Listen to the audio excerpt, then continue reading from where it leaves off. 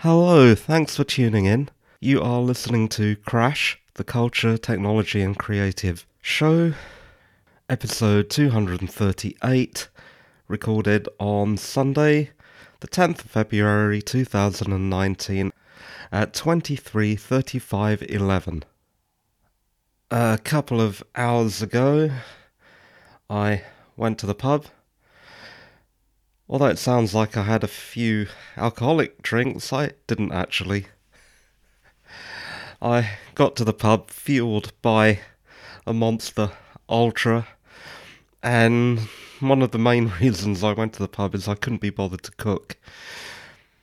I just had a low-calorie chicken burger and a salad, and one of those San Pellegrino lemon drinks, and then I came home, stopping briefly to buy 2 Yorkies, and then stuffed them down with the remainder of my Monster Ultra. Actually, the Monster Ultra is still on my desk, so there is still some caffeine. Not that any of that is really important. I am getting back into podcasting a little slowly. Hopefully you've downloaded and listened to the last podcast, 237, the one about Doctor Who, where I started talking about old Doctor Who again, and the adventure I talked about was Terror of the Autons from 1971. I'm just doing a bit of extra marketing for that episode in this podcast. It wasn't a very long episode. Slightly less than 15 minutes. As you can hear, I'm getting better, but I'm still a bit snuffly, a bit bunged up, a bit sick. I have a cold, headache, aching joints, vitamin D deficiency, and now photophobia. Yeah, my eyes itch, and sunlight makes them water, so sunglasses. It sounds ridiculous, but how goth is that? Or at least it would be right on the nose years and years ago when I had more hair, was thinner, wore more black, and was keeping boots going from all the eye makeup I was wearing. But now, it's just sad and old.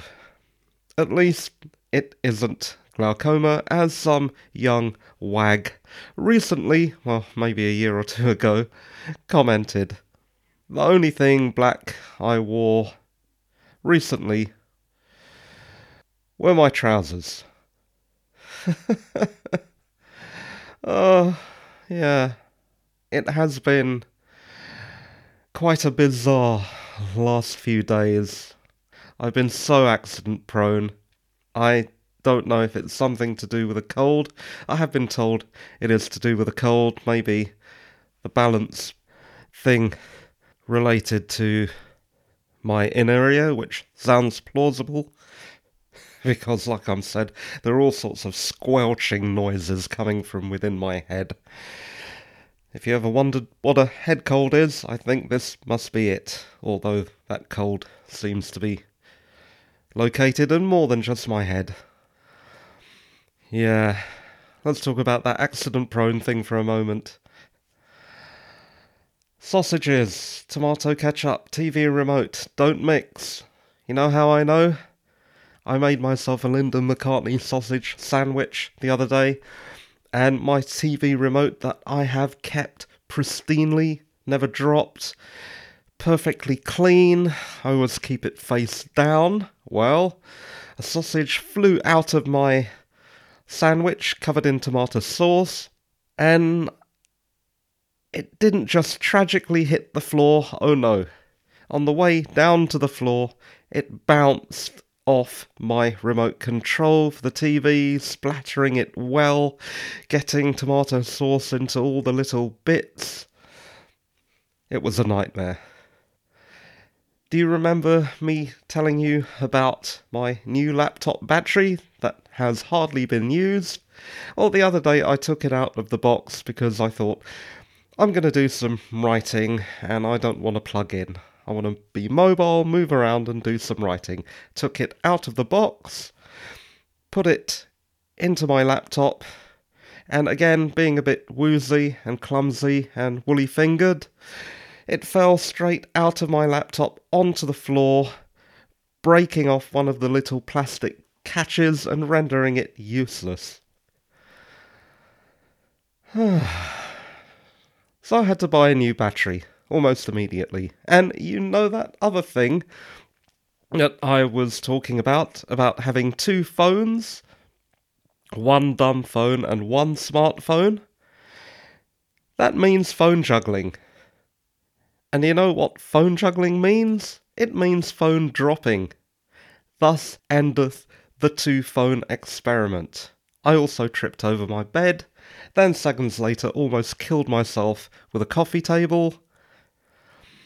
I decided not to try to practice my guitar a couple of days ago for fear of surfing down the stairs on it and ending up in the toilet. Well, let me talk you through this. Most of my gear is downstairs, the studio stuff, but I keep my instruments in a small room upstairs, so to play something I needed to bring it from that small storage room downstairs.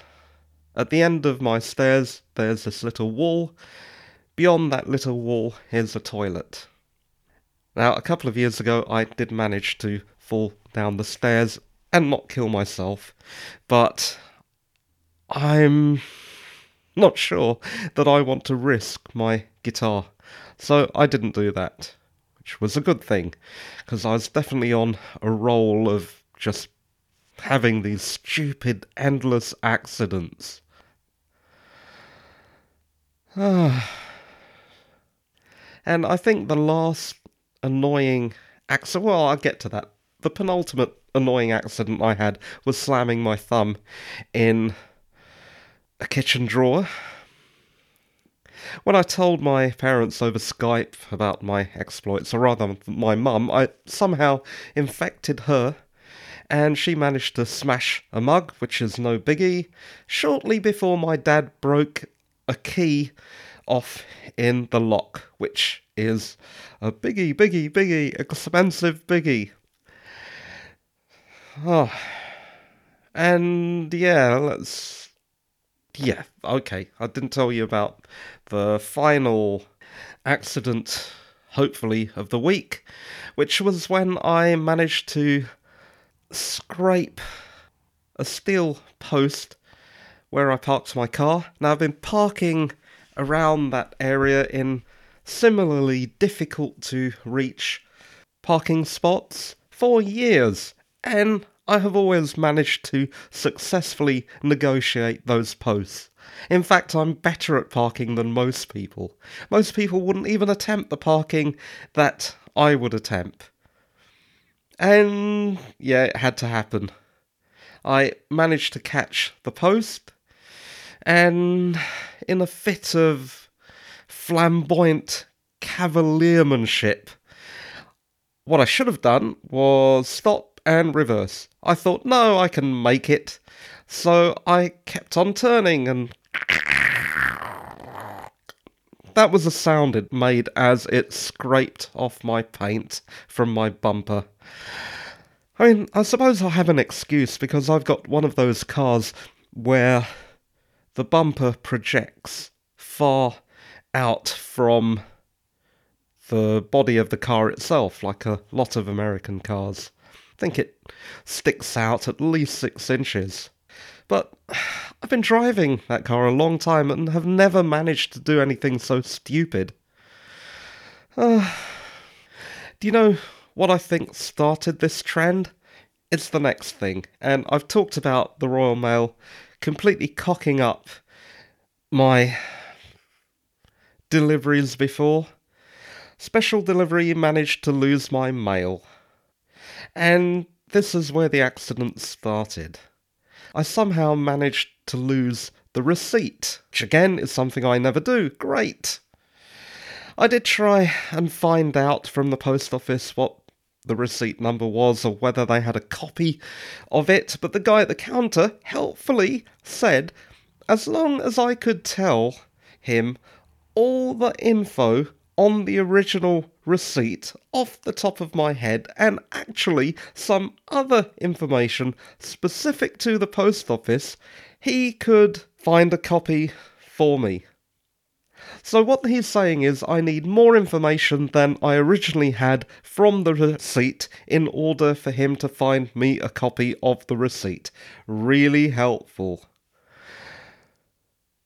And you know what was even more great? Because I'm in this weakened state, I actually thanked him for trying afterwards. What is wrong with me? It's totally not punk rock. I think the motto for special delivery should be, for a couple of quid more, we guarantee to lose your parcel.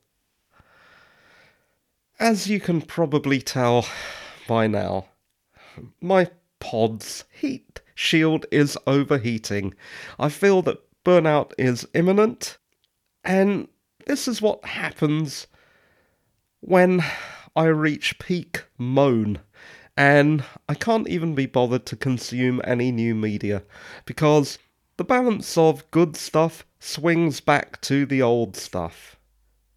But this isn't a retro podcast, so expect the show to be all over the place as I attempt to pilot my pod while not burning up as I re-enter the atmosphere of Geek Planet.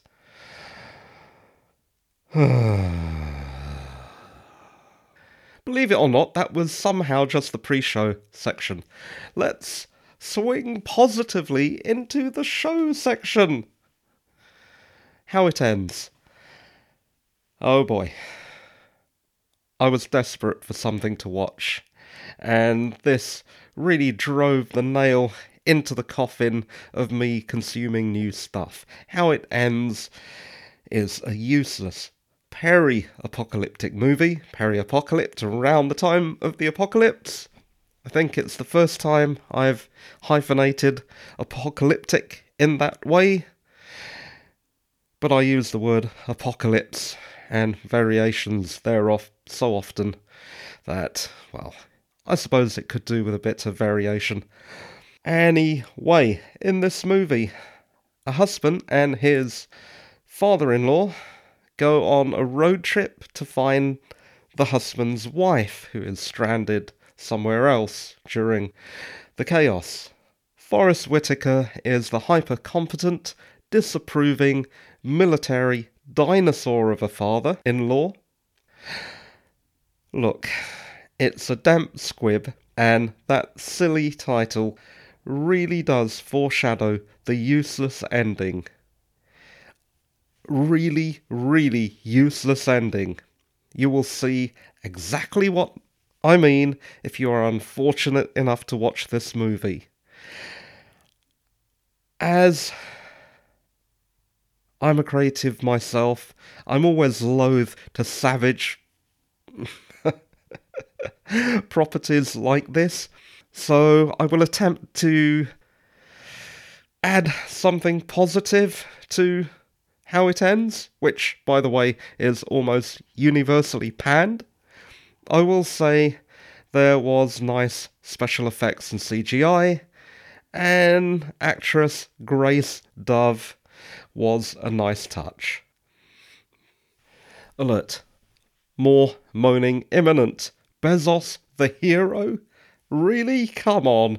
I just spent, as I mentioned just a few minutes ago, £20 plus on a new laptop battery from Amazon. I have a story out on Kindle, and yes, Bezos responded well to blackmail. But hero? Listen, he's still too rich. He is so rich, he deforms the global economy. No one deserves to be that rich. No one should be that rich. And yet, he still solicited tax breaks he doesn't need from cities desperate for employment. Let's not forget that. And Gimlet. Oh boy, Gimlet. How much is it worth? Look, I like some of the shows on Gimlet, and I like Alex Bloomberg. Well, I don't know him personally, but he seems like a nice enough chap. But how much? I thought Gimlet were generating about 30 million-ish, and now Spotify have paid 2 million-ish for them. Are Spotify idiots? Or is Alex Bloomberg really good at selling stuff? How is that worth it? How? Just tell me. Just anyone, please. Get in touch with me. Roy.Mathur, Mathur, @gmail.com, and explain how Gimlet Media is worth that much. And I thought he started Gimlet Media to make podcasts and to run a startup. I honestly did not think he was up for selling his baby. I really hope Alex buys a boat. This has a Flying Dutchman twang to it. A boat in exchange for your soul. Let's take a break from the moaning for a moment, and something I've been exploring lately, and that is using CData, a function in XML, to include links in show notes. If you're wondering how it's done, this is how it's done. It's also a bit of a process to go through all the old shows that I have already done and fix all the formatting errors I have made since 2012 if I was to do this. I have thought that instead of doing it all in one go, if I do it, I'll do it gradually, so eventually the notes will be really easy to access. If you decide to do this for your own show, just Google the text string CData. CDATA. It is quite easy to use, but what I have found is it only seems to work within the item tags for each show rather than the iTunes podcast description tags field, where you say what your podcast is about under the title, which is why all those podcast descriptions in iTunes seem to be in plain text. I'm not sure if I'm going to do that yet. It's a lot of work, and I'm not really sure what the benefit is. But we'll see. Okay, every now and then, one of my bugbears is talking about writing interruptions, particularly when working from home. So this is probably writing interruptions when working from home, part 10 million. Here we go. Pointless replacement driveways. Here's my advice. When that idiot salesman who's destroying/improving next door's driveway comes knocking, tell him no thanks. Block paving doesn't need jet washing.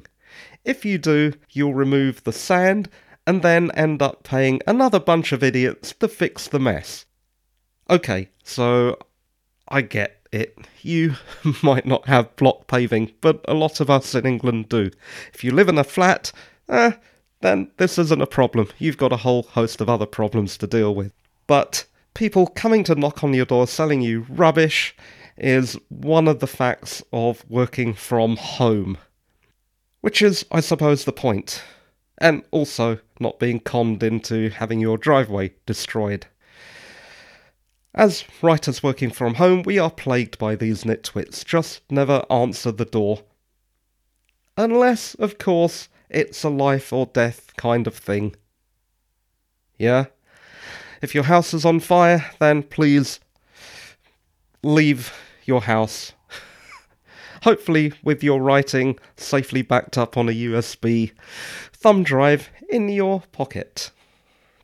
Okay, submissions and abreasting. Abreasting is not a real word, it's a verb I made up. So literary agents listening to this podcast, I do know how to spell.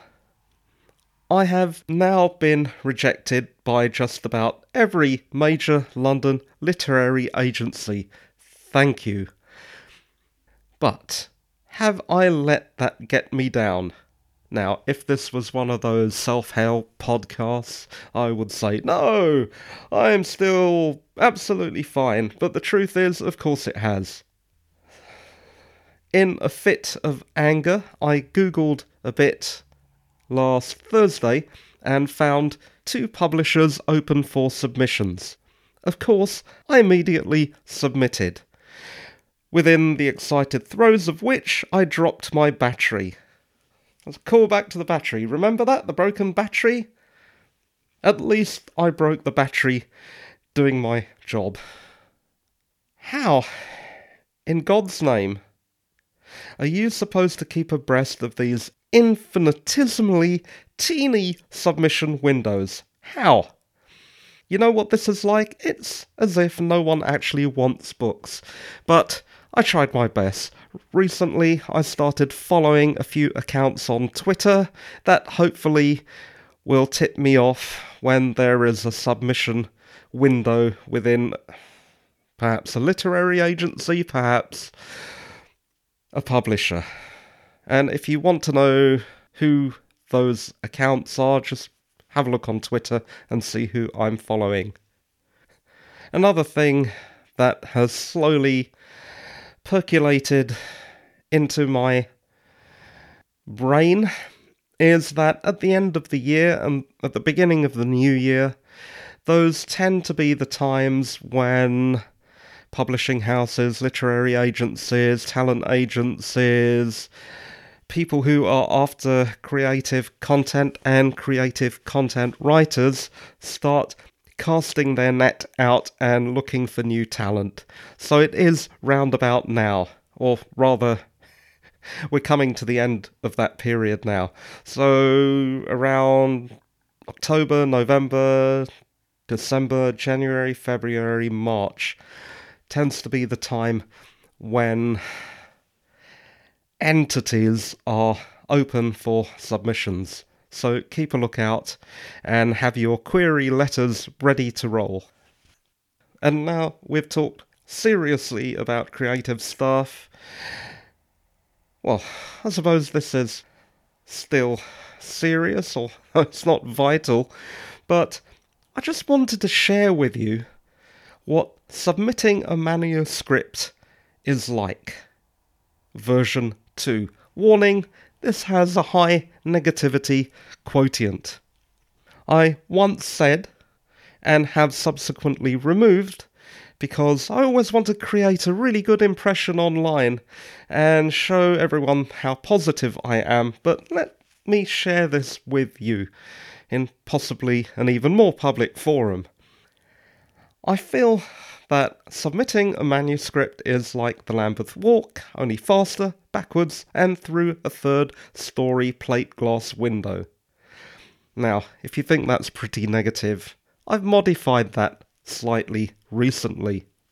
Oh, and by the way, for non-Londoners, the Lambeth Walk is a kind of dance thingy. Look it up. Okay, you ready? Submitting a manuscript is like the Lambeth Walk, only faster, backwards, and through a plate glass window, then being impaled at the bottom of a very much longer drop on rusty iron spikes irradiated with polonium and coated with Novichok. Why am I telling you this? Well, as I said earlier, I submitted to a few publishers this week. One was the usual kind of submission. The other one was incredibly finicky about requirements. So much so that it took me 4 hours and hurt my posterior. It was after that I messed up my car. If you are a writer, just a warning, you're also expected to be a wheeling, dealing entrepreneur too. Don't expect just to write. You have to sell, which is a pity because it takes away from the time you should be spending writing. Sure, you can be both a good writer and a good business person. Those creatives do actually exist. but so do the writers who are just better at selling their less great stuff. So, like life in general, if you were wondering why subpar stuff ends up on the bookshelf, this is it. This is the literary equivalent of failing upwards. Even better? What's an even better way of getting a book out there? I'll tell you what, I'll make it easy for you. It is having a few million followers on social media or a popular blog. Those are both great ways of getting a book deal and some ghostwriters to write it for you, which one or two quite big and reputable publishers will actually supply for you. You don't have to do anything. And you see these people of dubious talent guesting in Waterstones or W.H. Smith all the time, and people actually lining up to buy their books. I could lie and tell you I don't know why, but that's not true. Of course, celebrity sells. Of course it does. Even Aristotle, the king of rhetoric, knew that. And here's something that gets on my nerves every now and then. I think the reason I'm bringing up that old literary fiction nonsense again is that I read an article about it and it enraged me again. Personally, I think literary fiction is either fiction that isn't easy to define, with a slightly higher than average amount of purple, less common themes, a sense of worthiness, don't get me started on that, is written by someone who is identified as of the intelligentsia, or a combination of those things. In other words, it is utter nonsense and should be ignored. Some of the more notable works of good writers like Margaret Atwood and Salman Rushdie should be classed as science fiction and fantasy respectively, and that should be done without shame. How about less easily definable books? Chuck them in the general fiction. Literary fiction as a genre is just a way of marketing to snobs.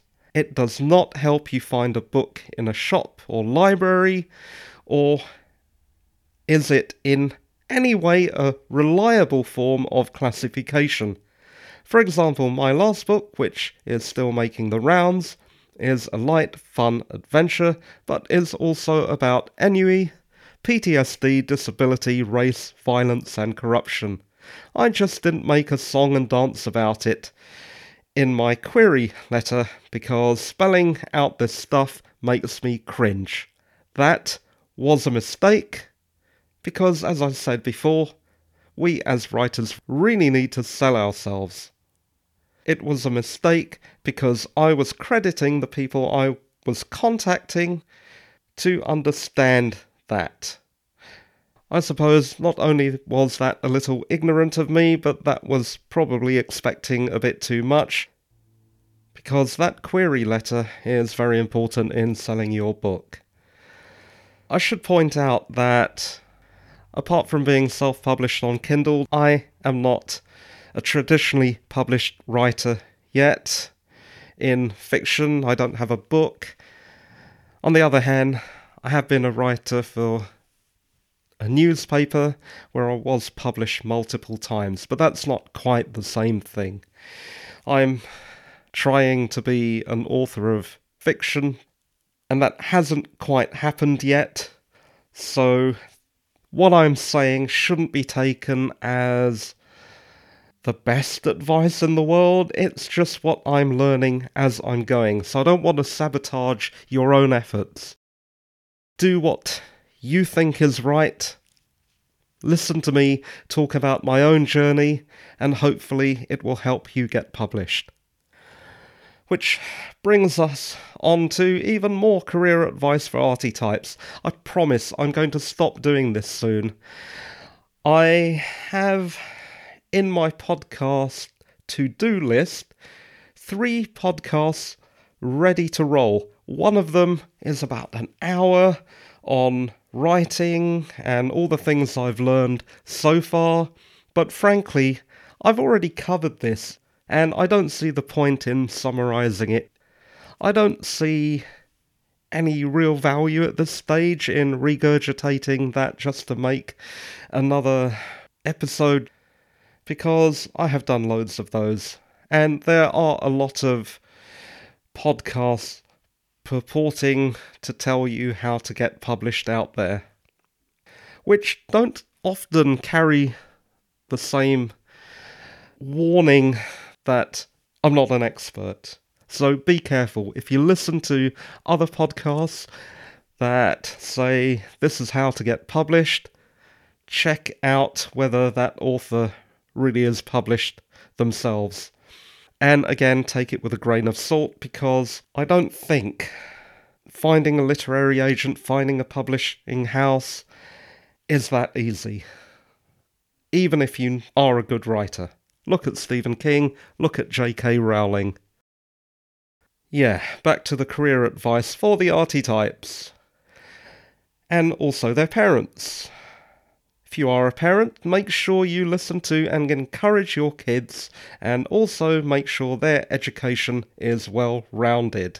I say well-rounded because a lot of my education in England was not well-rounded, and I don't think it's getting any better.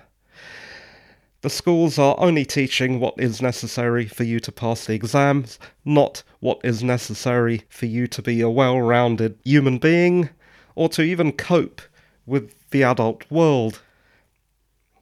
If you're looking to do something in media or the creative sphere, it's even more difficult. I was talking to my mother on Skype recently, and we both bemoaned our lackluster opportunities. I mean, I definitely had more opportunities than my parents, but if we could have that time again, for example, my dad would have been a communications engineer. My mum would have gone to medical school or law school, and I would have done drama or English literature at university, which is the point at which this becomes relevant to this podcast. But coming from minority working class backgrounds, we had no opportunities, no resources, no mentor figures, nothing at all.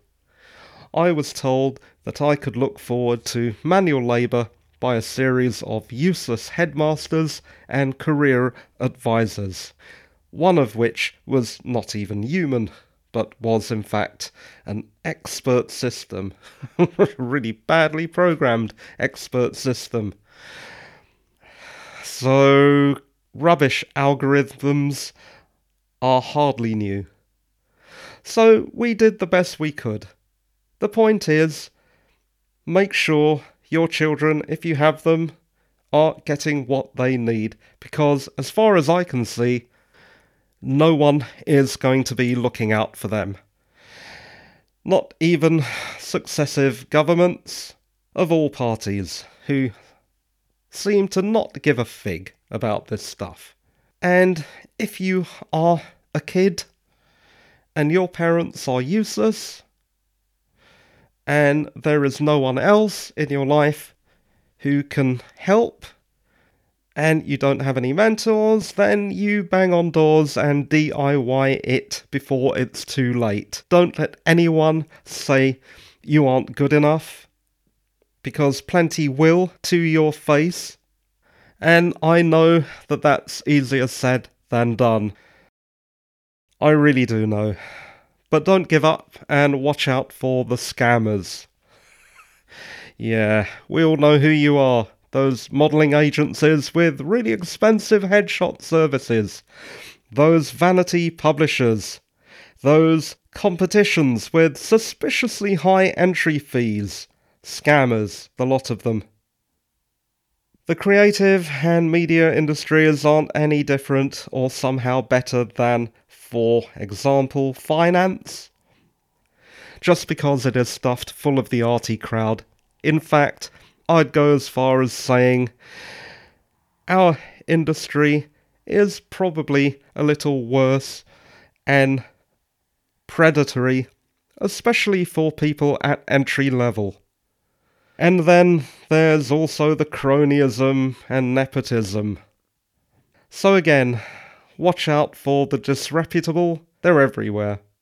But do not let it make you give up. For every Mozart discovered, there are another 3 drowned under a sea of toading Salieris. Okay, before I let that last one go, I'm talking about, of course, the fictional Salieri in Amadeus, not the actual one, who, for all I know, was a stand-up guy. So, what can you take from all this? Keep at it. Don't give up. Be cautious. And now, well, it's the end of the show. We're in the after show section.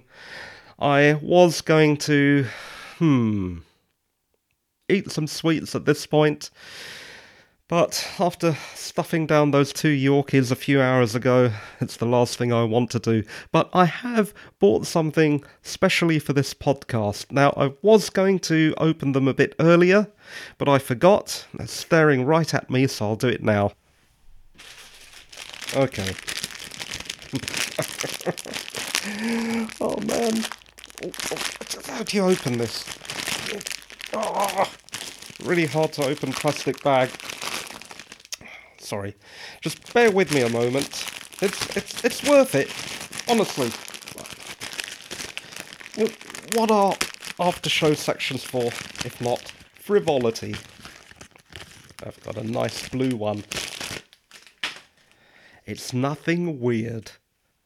Okay, you ready?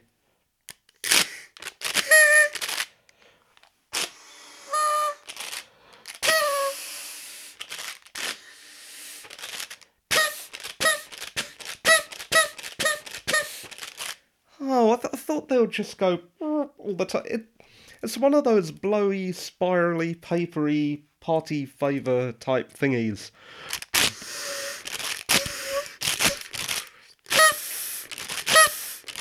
For God's sake. Oh, there you are.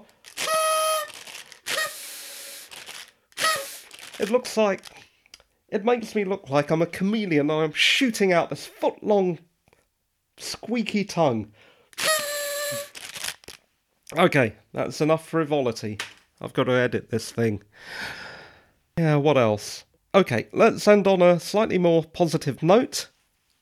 There's this YouTube video that I watched recently of a herd of elephants gently and with infinite patience helping a baby elephant cross a stream. It is the cutest thing I have seen. The elephants, all huge, of course they're elephants, and the cute little baby elephant keeps trying to cross the stream and then turns around and runs off. And the adult elephants just let this go on as long as is necessary. They try and very gently guide the baby across the stream, and they just keep doing it and doing it. And they do not lose their patience. And let me tell you, I don't think this is something that the human primate is capable of. Another time, it must be a year back, I was in a shop and almost had a barney with some obstreperous nincompoop who wouldn't let me pass on my way out of the crowded shop. So this tiny chap with, I think, learning difficulties stepped into the fray and parted the crowd for me like a very, very gentle Moses. It was a comical situation, but a very kind gesture. I don't know what all that means, perhaps nothing at all, but these little acts of kindness don't make me any less critical of humanity, but they do inspire me to pass on that gentleness sometime. Yeah, doesn't really have anything to do with anything, but it is nice to see elephants and very occasionally people doing nice things. It is just so good to see that we humans can sometimes be more than vicious primates. I think that's ending on a positive note, though the words vicious primates wouldn't really indicate that. But I'm done for now. Done with the... Man, that really did sound a bit like a sermon, didn't it? In possibly the least religious show on the planet. This show is produced, presented, and edited by me, Roy Mathur, a writer. My surname is spelt Mathur. You can find me at roymathur.com, and you can contact me by emailing roy.mathur@gmail.com. If you want to help the show, please review it in iTunes. If you like the show, please recommend it to a friend. You were listening to Crash, the Culture, Technology and Creative Show, episode 238, recorded on Sunday, the 10th of February 2019, but ending on Monday, the 11th of February 2019 at 26 minutes past midnight and 3 seconds. Thanks for listening, and bye-bye for now. Bye!